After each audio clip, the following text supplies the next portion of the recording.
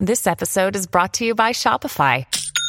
Forget the frustration of picking commerce platforms when you switch your business to Shopify, the global commerce platform that supercharges your selling wherever you sell. With Shopify, you'll harness the same intuitive features, trusted apps, and powerful analytics used by the world's leading brands. Sign up today for your $1 per month trial period at shopify.com/tech, all lowercase. That's shopify.com/tech.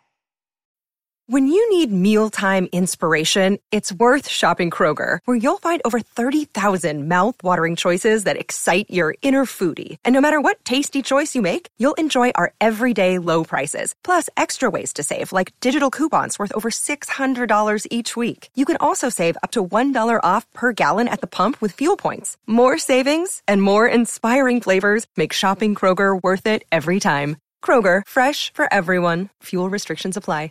Thank you for downloading this Intelligence Squared podcast. For more information on our debates, talks and discussions, visit intelligencesquared.com and sign up to the newsletter.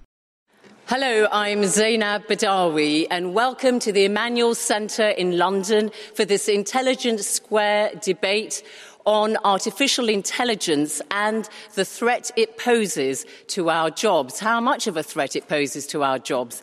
Now, experts predict that millions and millions of jobs could be taken over by a computer or a robot in the next 20 years. And the question is, how worried should we be? Could this lead to mass unemployment, greater inequalities, even social unrest? Or should we look forward to the day when computers or robots can match or even outperform humans? So our motion today is be afraid, be very afraid. The robots are coming and they will destroy our livelihoods. And we have a great panel arguing for and against the motion. So Andrew Keen is an internet entrepreneur, author and global commentator on all things digital, and also arguing for the motion, George Magnus, independent economist and commentator who served as chief economist of UBS, the bank. Against the motion, Walter Isaacson, best known for his acclaimed biography of Steve Jobs, and Pippa Malmgren is co-founder of H Robotics, which makes drones for commercial purposes. That is our panel. Welcome to you all. So,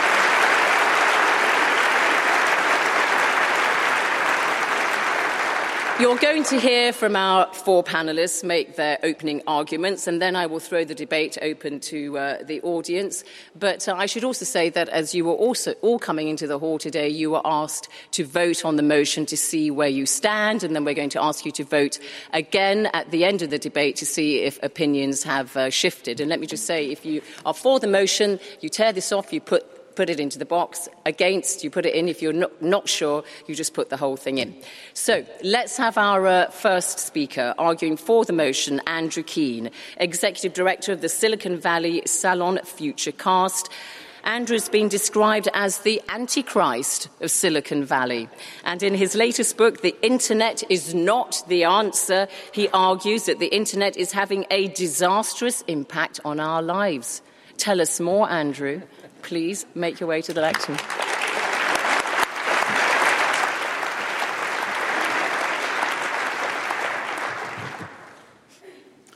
So I got some good and bad news, and since we're in England, we'll start with the good news, because we always need to end with the bad news.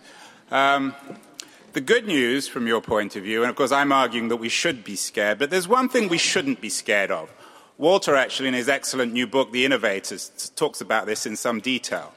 We don't need to be scared of what one futurist in Silicon Valley, Ray Kurzweil, the head of engineering at Google, calls the singularity. We don't need to fear that in 20 or 30 or even 50 years, we will become, as human beings, indistinguishable from computers. In other words, in 50 years, we could all be here.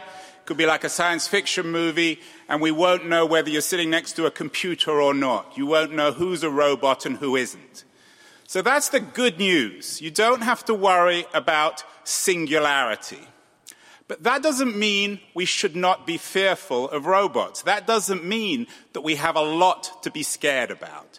Just because we're not about to become indistinguishable from robots doesn't mean they're about to take away our livelihood. Now, a little birdie told me about this audience that you were quite prosperous. And I'm guessing that many of you are lawyers or doctors, journalists, people trained in a field. You probably went to university. You spent years acquiring your intelligence, your skill, your intellect, and you sell that skill as a teacher, as a doctor, as an accountant, as a lawyer. Your value in the economy is based on that expertise. And it is you, I'm afraid, who have the most to fear from this great revolution, the digital revolution, which one set of economists call our second machine age, because this is as profound, as earth-shaking, as culturally, socially, and above all else, economically profound as the first industrial revolution of the 19th century. Everything is going to change. And particularly, everything is going to change in your world. I hope you're already scared. You should be.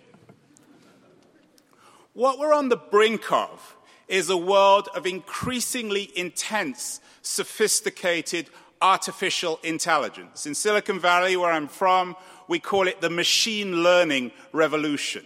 It's the revolution of algorithms, not the traditional science fiction, old-fashioned H.G. Wells notion, Doctor Who, of the robot trundling along the street, the Dalek. Get that image out of your mind. Think of the algorithm. Think of the self-driving car. Think of Google.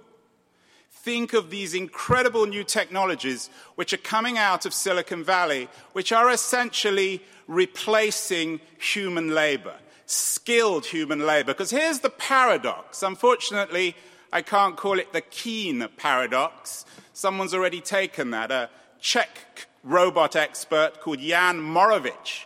He came up with the Morovich paradox. The Morovich paradox is that it's really hard for computers to replicate what seems to us to be simple tasks. Simple tasks like doing the garden, the washing up, cooking, cutting someone's hair. But on the other hand, and here is the dark, scary, horrific element to the new world we're about to enter, it's not difficult to do what seems to us, at least, to be the difficult things. Many of you have spent your lives acquiring knowledge as doctors, as lawyers, as teachers. You'll have spent years learning to diagnose illness. You'll have spent months, university courses, figuring out how to grade an essay. At law school, you will have learned about how to deal with patent law in your own unique human way. The bad news, and this is really bad news for most of you, and especially for your kids because they are trying to follow in your footsteps, is that this world is about to be swept away by the digital revolution, by the network society that, of course, is being driven by Moore's law, by the doubling of computer processing power every 18 months. We are on the brink of one of the great revolutions in human history. And the problem with that is that we're going to have products, services that will make more and more of your skilled labor redundant, useless. There's no value. Machines will learn how to diagnose diseases. IBM, who own Watson, one of the most sophisticated of these new machines, have even claimed publicly, I think they have a bit of a nerve doing it, but we have to remember something about IBM these days. They claim that Watson will be the world's leading diagnostician. What does that say for all doctors around the world? We already have software now that grades essays. What becomes of school teachers? What becomes of university teachers? Nicholas Carr, the great internet writer, has just come out with a book called The Glass Cage, in that he talks about technology that will replicate litigation, that will mean that the patent lawyer, the person who spent years studying this subject at university, is now redundant. 2 researchers at Oxford University have argued that over the next 10 years, 47% of our jobs will become irrelevant. And those 47%, I'm afraid, for you guys, are your kind of jobs. Your jobs in medicine, in teaching, in law, in the professions, that old meritocracy, the cultural, economic, and political backbone of 19th and 20th century life is about to be decimated. And we should all be fearful of that. Whether it's us losing our jobs, our kids, whether it's our neighbor, whether it's our friend, it undermines our political culture. It has deep, very, very troubling implications for politics too. And it's not just skilled people. The self-driving car, of course, will make the cab driver, the UPS delivery person redundant. I know Pippa has come here with one of her drones. Very sexy, perhaps, in a way, but not sexy if you're a UPS driver. And as Jeff Bezos of Amazon has publicly said, he wants drones to be delivering his product. So do so many other e-commerce companies. So it's not just skilled labor. It's not just the professional class. It's not just those people who have been fortunate or unfortunate enough to go to university. We have a large audience, a television audience, from the developing world. These are people who are embracing education, who see it as a way out of poverty. I'm afraid the news is really troubling for them because they missed the bus. That bus turned up regularly throughout the 19th and 20th century, but that bus isn't coming anymore in the 21st century. Development, which was always taken for granted, no longer will happen. And we have these increasing inequalities in Silicon Valley because all the wealth is going to the platform companies. All the wealth is going to companies like Amazon and Google and the other companies that have harnessed this technology for their own benefit. What we're seeing is a hollowing out of the middle class, a hollowing out of the kind of jobs that you guys have depended on, and a replacement by the algorithm, by the machine, and by a tiny group of people who own and control that machine. And what we will see, and this is the most troubling thing, we are not on the verge of singularity. Humans will still have a role, but it's only going to be 10 or 15% of humans, 10 or 15% of us who know how to talk to the robots, who know how to, metaphorically at least, hold their hand and fondle them. That's where the new power is, 10 or 15%, a huge underclass and nothing in between. That's the reason, I'm afraid, why you should be afraid, very afraid. Thank you.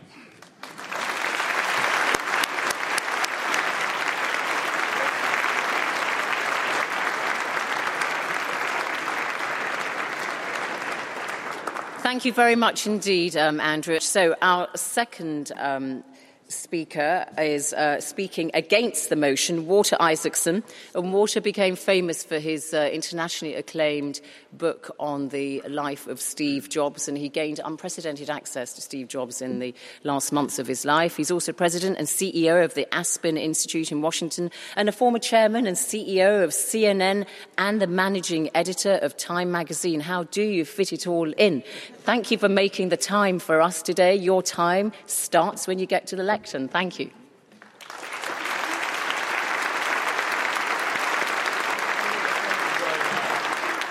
Thank you very much. And I have good news for you and good news. The good news is you don't have to be afraid. And the other piece of good news is there's no bad news in this. The future is really going to be cool. Since my distinguished opponent, Mr. Keynes, started with the Industrial Revolution and said that this new revolution would be as disruptive as the Industrial Revolution, let me begin by reminding you that the Industrial Revolution wasn't all that bad. And at the end of it, we had more jobs, not fewer jobs. I would like to invoke Lord Byron, who was the original Andrew Keen. He was a Luddite at the beginning of the Industrial Revolution. I mean that literally. His only speech in the House of Lords was defending the followers of Ned Ludd, who were smashing the mechanical looms coming up during the Industrial Revolution in England, under the theory that these looms would put people out of work. He was wrong then, just as the neo-Luddites are wrong today. The total number of people in the fabric industry and in the clothing industry certainly increased 4 times during the Industrial Revolution and 10 times to today. But Lord Byron had a wonderful, beautiful daughter. Ada Byron, later known as the Countess of Lovelace, was somebody who had the poetic sensibilities of her father. But her mother, Lady Byron, made sure she was tutored only in mathematics because she didn't want Ada to grow up to be like her father. If you know Lord Byron, you can see Lady Byron's point about her becoming too much of a romantic poet. So as it was, Ada ended up loving what she called poetical science. She loved the connection of poetry and science. And when she looked at those mechanical looms that we've talked about, that her father feared were putting people out of work, she saw how the punch cards could instruct those looms to do beautiful patterns. And she published a scientific paper in the 1830s about how those punch cards could be used on a calculating machine her friend Charles Babbage was building to make the calculating machine do more than just numbers, but do anything that could be noted in symbols, such as words or pictures or music. In other words, she conceived the modern computer.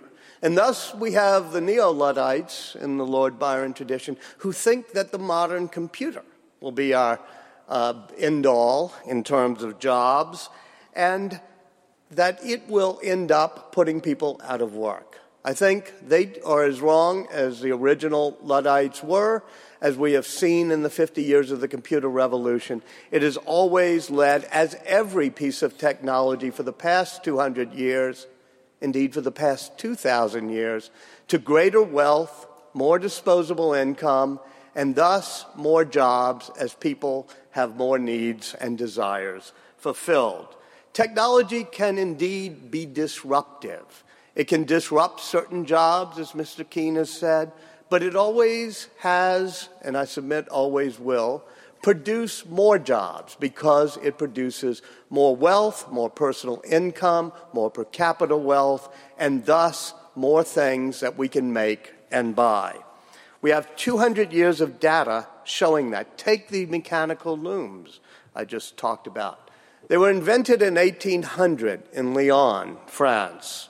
Did they end up reducing employment in the textile industry there? No. 2 centuries later, Lyon is the top center for producing textiles. It's a home of the Textile and Chemical Institute, 4 other institutes, 40 labs, 140 companies, and 10,000 textile jobs. Every succeeding generation has had a new wave of worry, dire warnings that jobs are being threatened. But in each one of these cases, they turned out to be wrong. I was at Time magazine, and I went back to look 50 years ago to this date almost. Time magazine did a cover, just like the line that we're looking at. It said, "The robots are coming. Automation will take your job." It quoted a rather famous economic historian, Robert Hallbrunner. Most of you have heard of him. He says, "The new technology is threatening a whole new group of skills." Sounded just like Mr. Keene.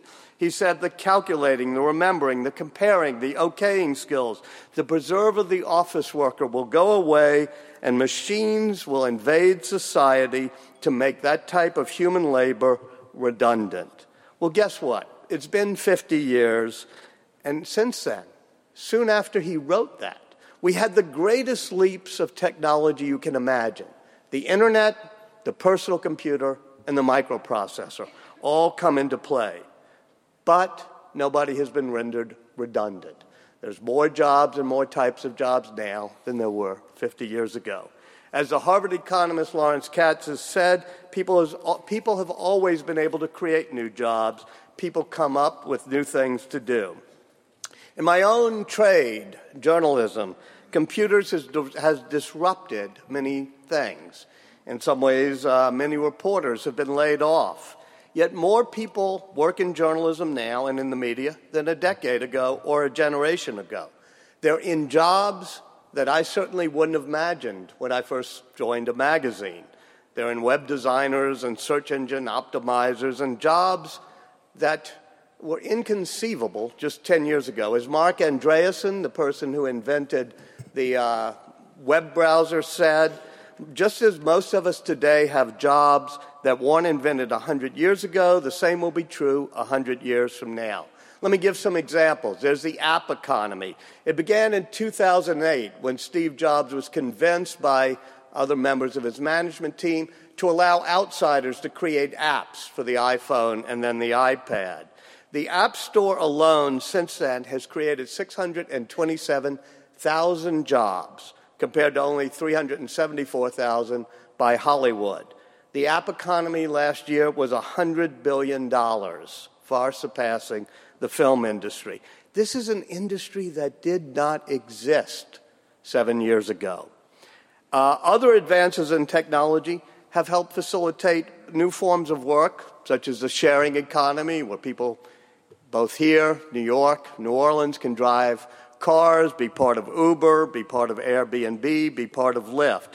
Likewise, online marketplaces such as Amazon and eBay have enabled the rise of artisans, makers, the type of people that existed in the pre-industrial age, people who had creative instincts and then could have connections to customers around the world. If you create a book or a song now, you have new ways to publish, as Pippa did with her own book, new ways to distribute. If you dream up a new specialty, such as, pet therapist or ethical hacker or nutrition coach, this world allows you to find customers and provide a service, just as if you were an artisan or a service maker in the pre-industrial revolution. It even helps long-established companies find markets all over the globe. There's a more fundamental shift going on in the economy that's also good. We're creating an on-demand or on-tap economy. If you need a housekeeper or a handyman, you don't have to go to a particular firm to get it. It can be done on tap. If new technologies reduce the total number of jobs, we'd all be out of work now. So to make this personal, and having heard the tap of the bell, let me end with something very personal, about a tale of one family over 2 centuries. The mechanical looms that Lord Byron railed against caused the price of cloth to drop sharply. People bought much more cloth after that, so much cloth, in fact, that a textile industry grew. So at the end of the 1800s, an immigrant entrepreneur named Victor Fauber came here from the Polish town of Plock to the East End and began living as a cloth peddler. He began carting his bolts of cloth up to Oxford Street, down the road. Eventually, automation changed things, and the ready-to-wear industry made it harder for him to thrive. His store went under, but if you walk to Oxford Street, you still see V. Fauber and Sons there. And that building does viral online computing, and that neighborhood is a nest of creativity. Used to have great music and albums, but it was replaced by MP3s and streaming video, digital videos. So my point, as you're about to say here, is that his great-grandson became an expert in the maker movement. His great-grandson went to San Francisco and opened Audio Cafe.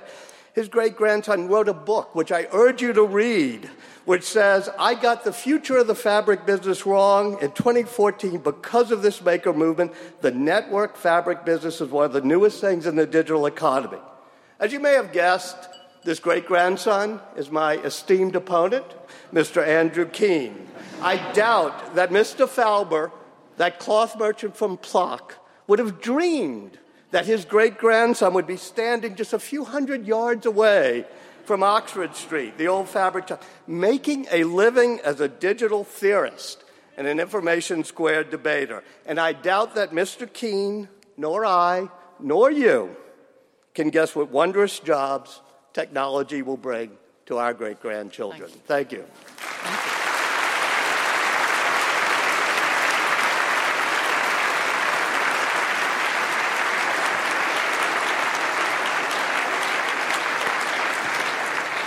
Thank you very much indeed, Walter. Thank you very much for that, although you did run over time, but there we go. All right.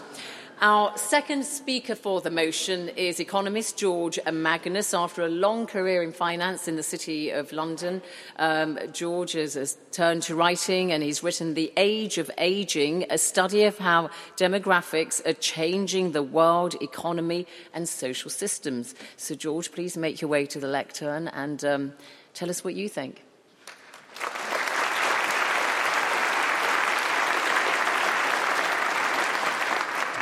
Thank you very much. So we're going to talk economics now, okay? Not populism.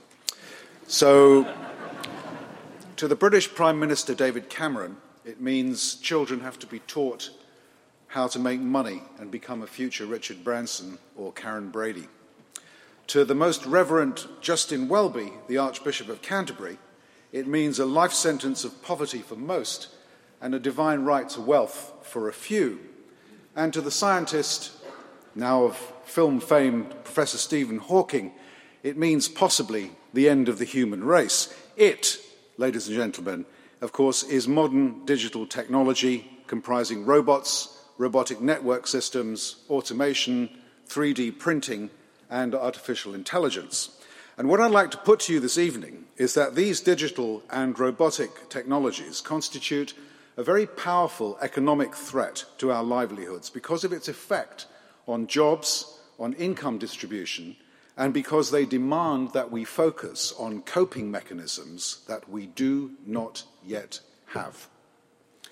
Now, our opponents in this debate, and you've already heard the first, will try to convince you that because mankind has always adapted to new technologies historically, we shouldn't fear the robotic revolution. But this time, as they say, it really is different, and I'm going to tell you why. So just over 200 years ago, 64 men went on trial in York. These Luddites, as you've already heard, resisted the rising tide of power looms. They went on a rampage. They burned mills and machinery and so on. But their campaign, as we know, was myopic because the Industrial Revolution, or the first Industrial Revolution, did leave us all better off. Here's a couple of examples. In a typical artisan shop that made ploughs, before the Industrial Revolution, 2 men would spend 118 man-hours to make a plough. Come along steam power, and 1 plough can be produced by 52 men in less than 4 man-hours. In the new Ford production line in 1913, on one task, a 1-man job became a 29-man operation, lowering the amount of work time by nearly 35%. What we did is we harnessed power, and that exposed the limits of human brawn. But it was also complementary to human endeavour. This is the key point.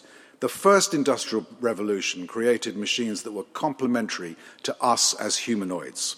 It allowed us to blend men and machines in ways which boosted employment, growth, income, and sustained a rising and prosperous middle class like we could never have imagined, or our ancestors couldn't. The modern technological revolution is different. It's exposing the limits not of human brawn, but of human brain. And instead of being complementary, modern technology is displacing us. Capital is being substituted more and more for labour, threatening jobs, living standards, and, as we know from contemporary political debate, the fabric of the middle class. Not all jobs, of course, are at risk, as you've already heard. You know, machines are not sufficiently dexterous to do all kinds of manual work, and lots of human cognitive and judgmental skills have not been replicated by machines and may not. But they've already been doing routine-based or rule-based jobs on the factory floor and in offices for some time. Now they're doing problem-solving, data mining, pattern matching, complex communications, report writing, research, document and data searches and diagnosis. My eldest son, who's a paediatrician, basically now says that junior doctors are pretty much been wiped out and they all refer to Dr. Google. That, I think, is sort of an example of what Steve was saying before. Between 1993 and 2010 in the United Kingdom, the number of middle-wage, middle-skilled jobs fell by 11%, while the number of high-pay, high-skilled jobs rose by more than 12%. Since 2010, the number of low-paying and high-paying jobs has gone up, but the number of middle-level jobs, middle-wage paying jobs, has stagnated or dropped in a pattern that is replicated across the whole of Europe, in the United States, and indeed in some emerging countries, notably in China and India. The hollowing out of jobs, especially in the middle level, is contributing also to another contemporary ailment, which is rising income inequality. And both of these phenomena have bad macroeconomic outcomes, which we have to take care of and pay attention to. And you don't need an economics degree, ladies and gentlemen, to know why. As this familiar story will illustrate, Henry Ford, while touring a newly automated factory at the turn of the 20th century with the union boss Walter Reuter, Ford is supposed to have boasted, "You see, Walter, who's going to pay your union dues?" To which Walter replied very sharply, "Henry, who's going to buy your flipping cars?" Or words to that effect.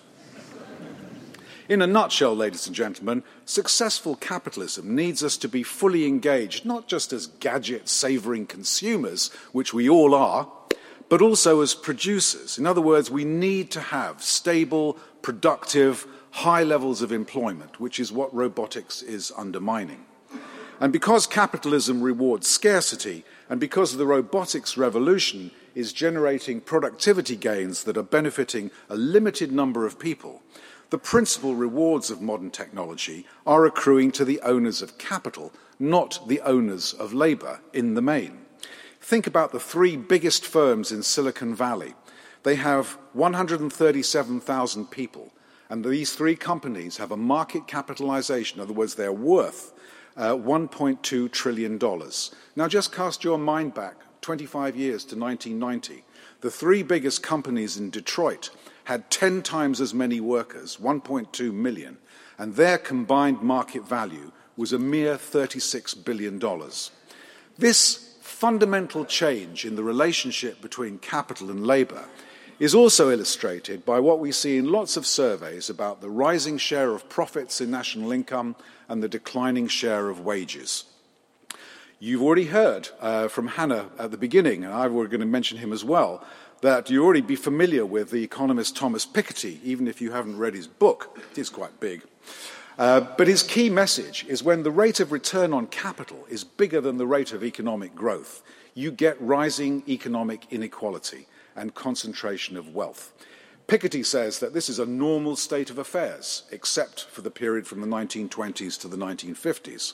And many subsequent studies, as I'm sure you know, have shown that the top 1% or the top 0.1% have increased their share of national income from 2% to 6, 7, 8%, roughly the same as the bottom 90%.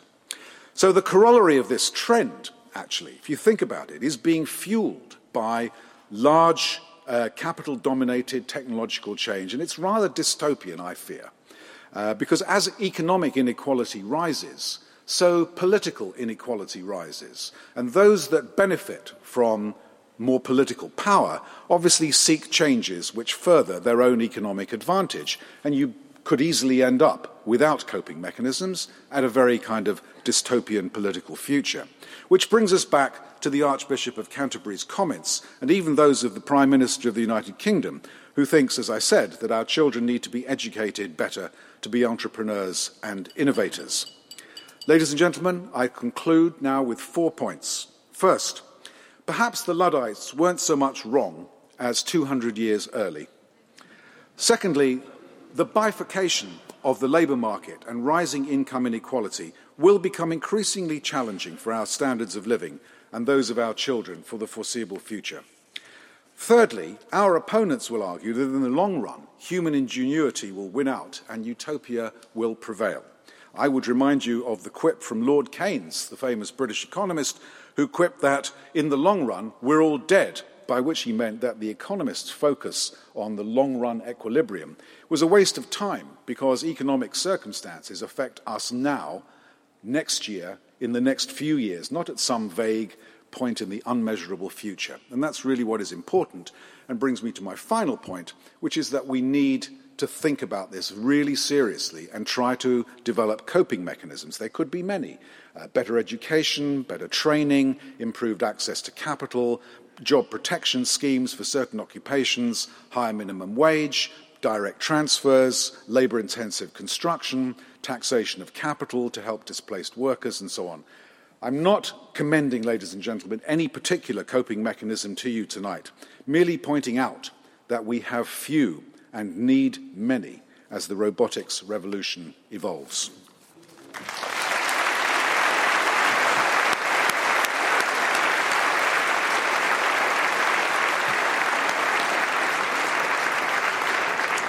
Thank you very much indeed, George Magnus. Well, another economist now speaking against the motion, Pippa Malmgren. Well, as well as creating flying robots, she runs the DRPM group, which advises institutional investors on politics and policy. And she was also an advisor on financial markets to President George W. Bush. So please make your way to the lectern, because the floor is yours now, Pippa. Thank you.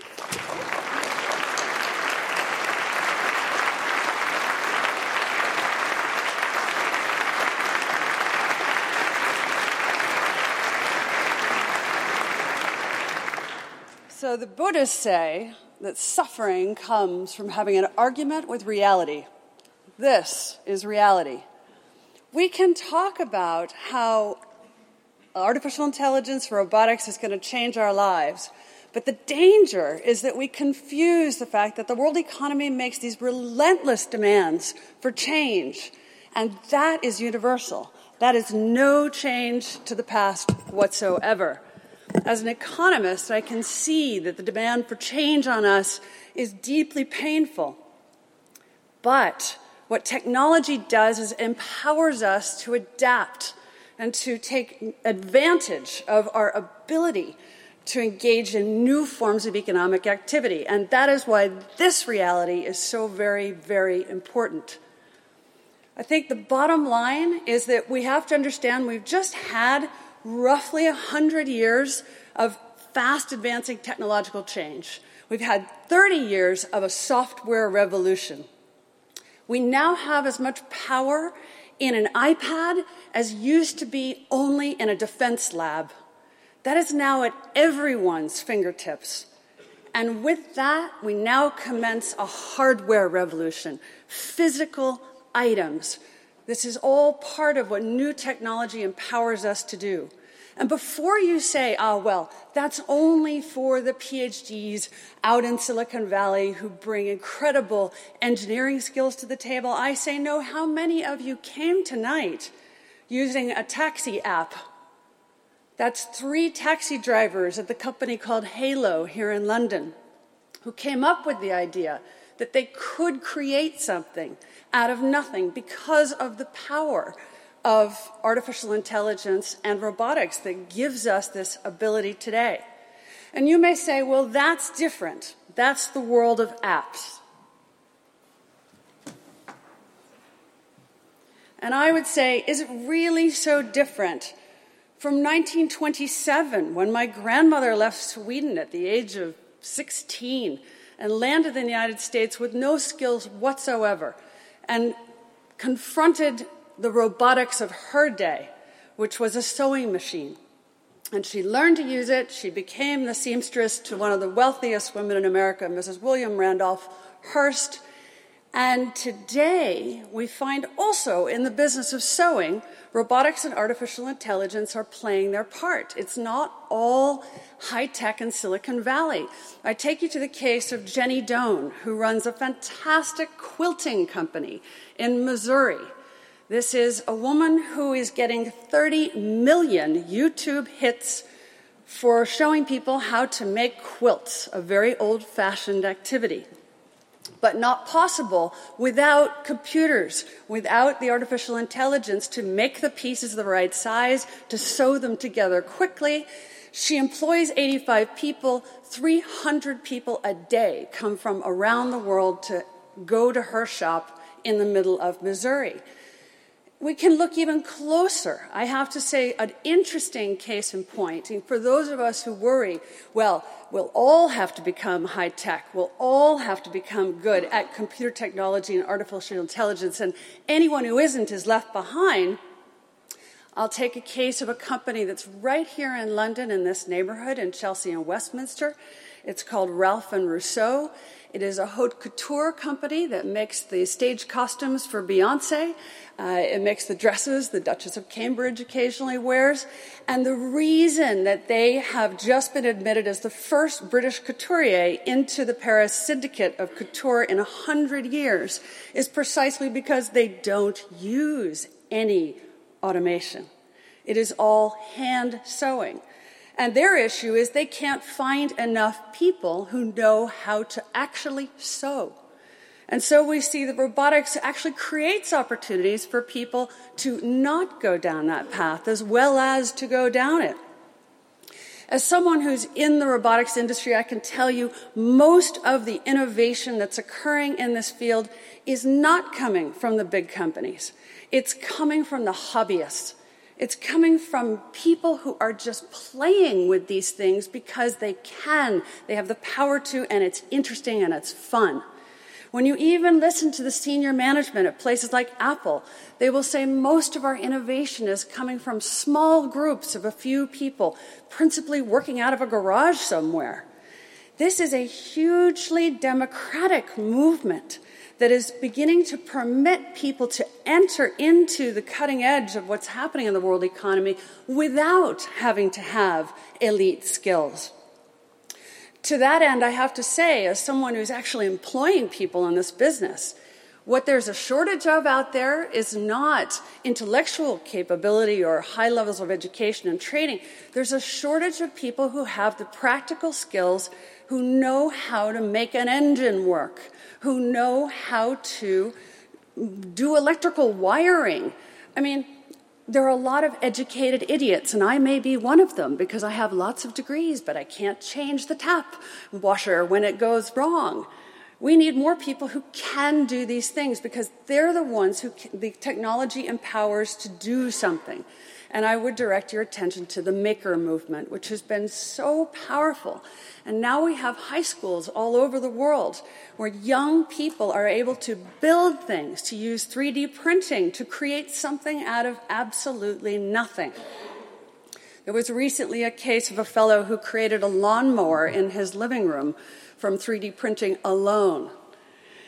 This is an extraordinary moment in history that has the capacity to take up all of our imagination and our effort. And I have to say, one of my biggest objections to the Luddite arguments that we've talked so much about tonight is precisely this, that what it does is it says the essence of the human condition, which is to test the boundary of what's possible, that somehow we shouldn't do this. I deeply disagree, and I quote Richard Feynman, the famous physicist, who said, "The scientific spirit of adventure is one of our core pieces of our heritage as the human race. The identification of the unknown and pushing the boundary so that we can then know it." How interesting that this week alone, astronomers have discovered a black hole that's like 100,000 times the size of the sun. With all of our efforts, with all the people looking at the heavens, we suddenly stumble upon something so immense and huge that we didn't see before? How can we possibly know with certainty that robotics and artificial intelligence will destroy jobs? My own experience is that actually it creates jobs. It just creates new and different jobs. For every robot, you can create 5 or 6 new jobs that will be in advertising and branding and distribution and logistics and legal and accounting, all the things that are needed to support this capability. So this idea that we can be certain, well, this is a problem, I think, because what can we possibly be certain about? The only thing we can be is human ingenuity. And so again, I come back to the human aspect of what we're looking at here. And I'm with W.H. Auden, the poet, who captured this so beautifully when he said, "We're engaged in the process of discovering who we are, which involves learning the difference between the accidental limitations, which is our duty to outgrow, and the necessary limitations beyond which we cannot trespass with impunity."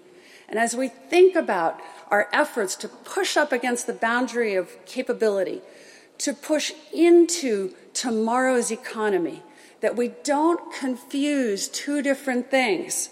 Robotics and artificial intelligence won't destroy jobs. They are the tools by which we will build the jobs we're going to have tomorrow. And they'll be different than the ones we do today, and thank goodness, because that will be much more interesting, exciting, and draw on our capabilities much more than anything else we can imagine. And with that, I'll finish.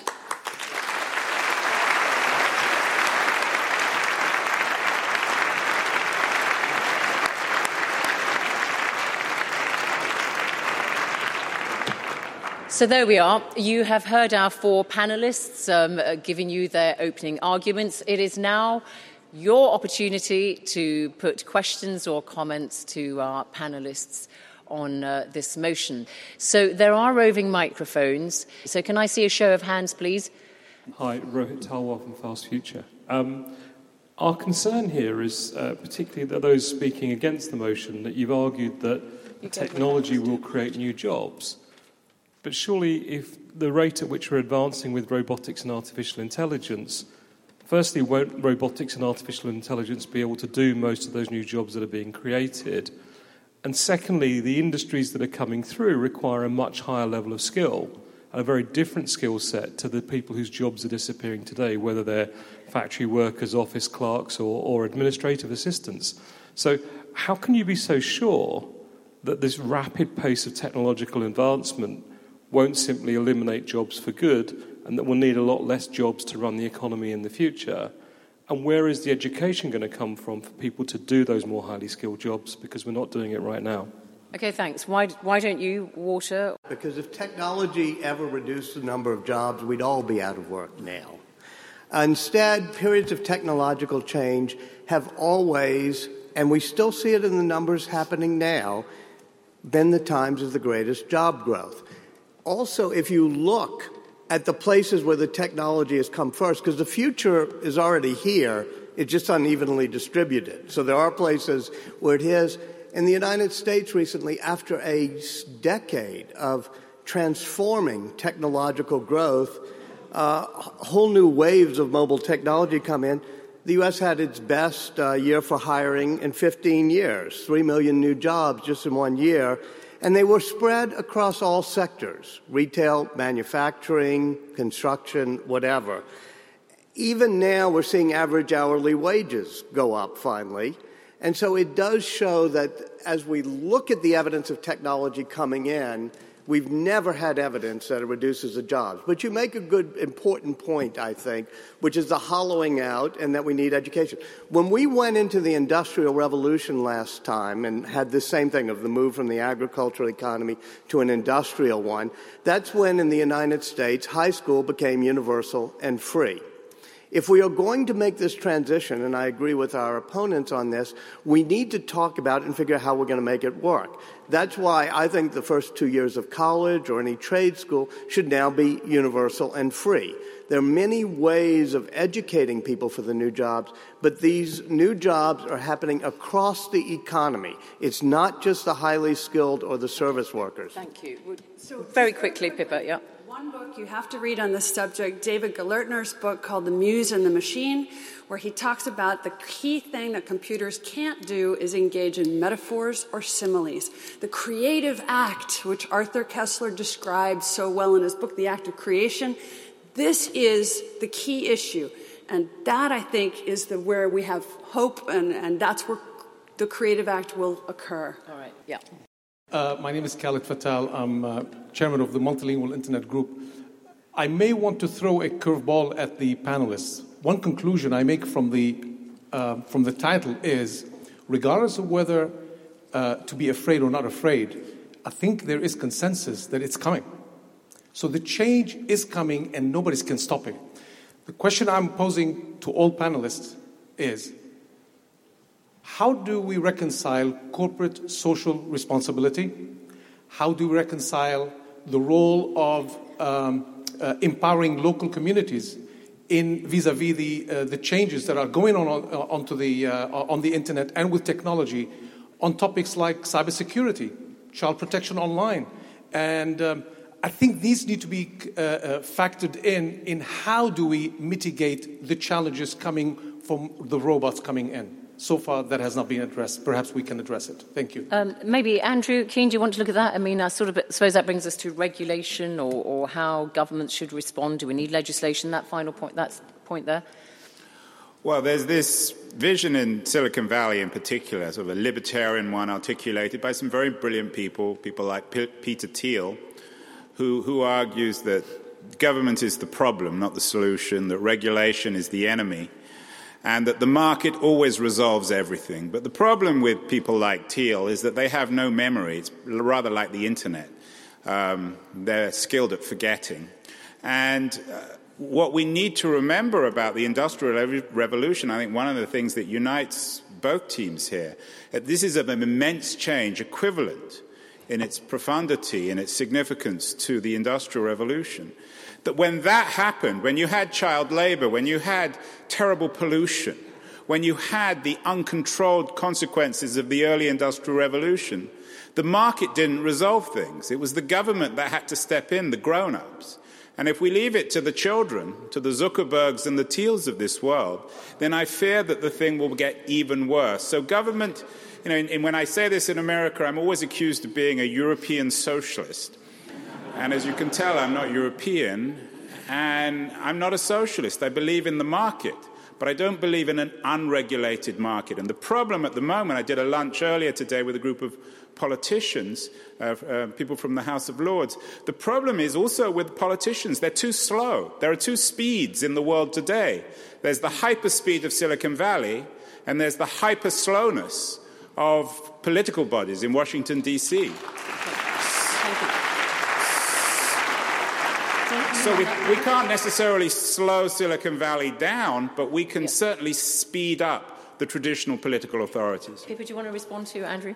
Yeah, I would take exactly the opposite side of that and say what we want to do is speed up the integration of humanity into technology. We want to bring people into this space faster.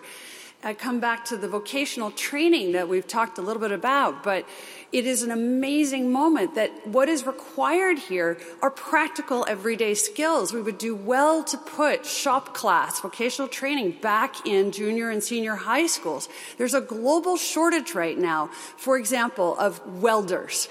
They're hiring people in their 70s to work with modern robotics because welding still is a skill.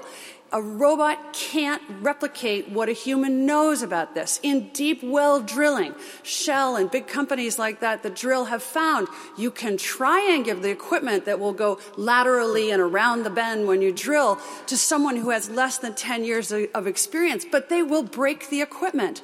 The human nuance and knowledge of how things work is still essential in the application of robotics. What does your side say? What do you two say, though, to the question from the lady who talked about the textile industry in India and how new technology will skew industry worldwide? I mean, some regions of the world stand to benefit more than others, surely? Well, but this is the normal case of the world economy. It's a fluid thing. Jobs do move. We're seeing right now jobs are moving from China in manufacturing to the Midlands here in the UK and to the Midwest in the United States. It's a fluid, moving thing, and we should stop thinking about national boundaries. We should think more about, on a global basis, where do we see economic activity occurring? And I think the more dispersed it is, the better. I honestly think we need to stop romanticizing about this subject. Well, please do. Let her have her applause. That's a very kind of romantic view, which I would applaud as well. But I just don't think it's right.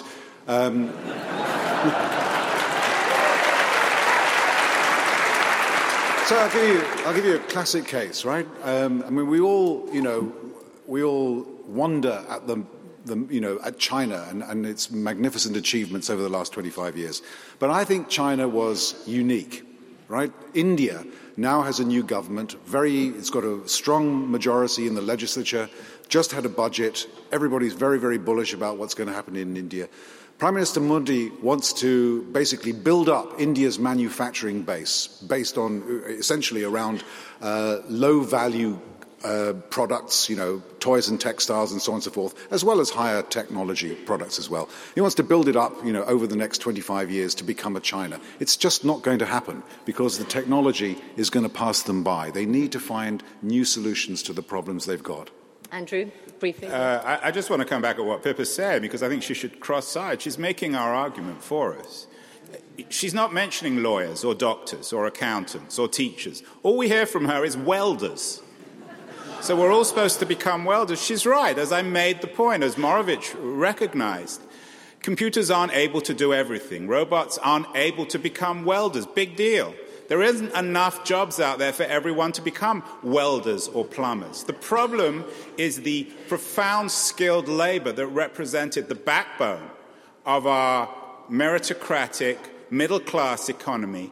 And from these guys, all I hear are entrepreneurs, I hear app developers, I hear search engine optimizers, I hear welders. I don't hear the dignity of labor that represented the core of 20th century life. So here's the question to the audience.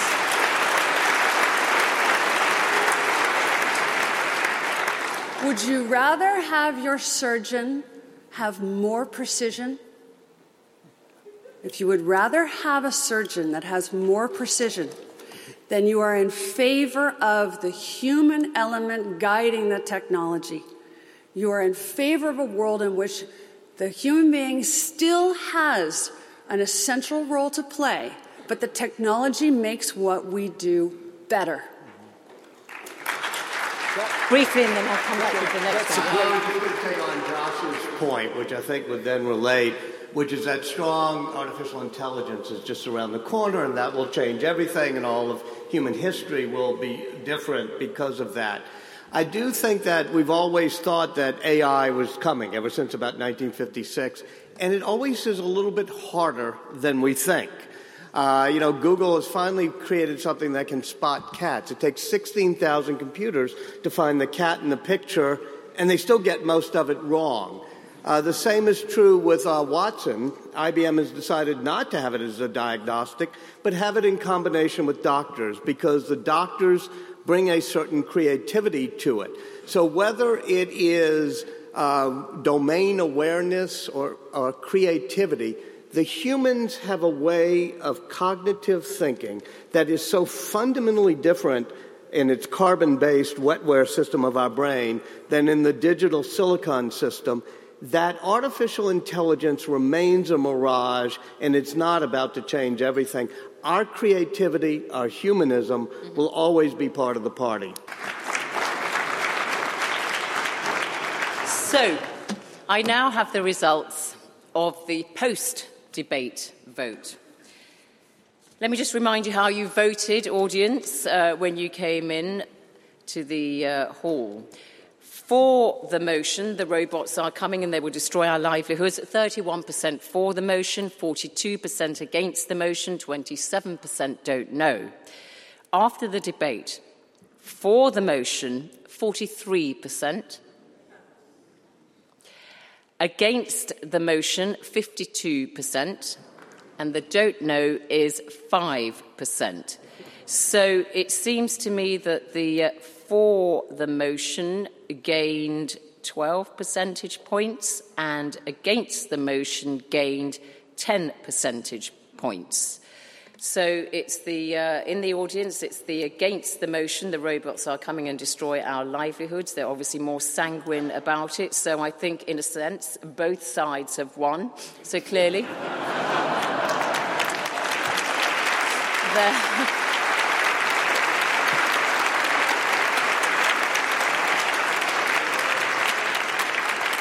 So clearly, anyway, there's been agreement on the increasing impact that artificial intelligence and robots will have on our lives, whether that's to the benefit or to the detriment of mankind. Well, I don't think we have consensus on that. Thank you to my panel. Thank you to my audience here. Thank you to Intelligence Squared for making this debate possible. Thank you to you, wherever you are watching this. From me, Zainab Badawi at the Emmanuel Centre in London.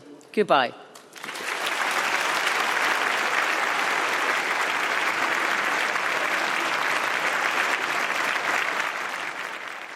Thank you for listening. You can download more Intelligence Squared podcasts free on iTunes and SoundCloud.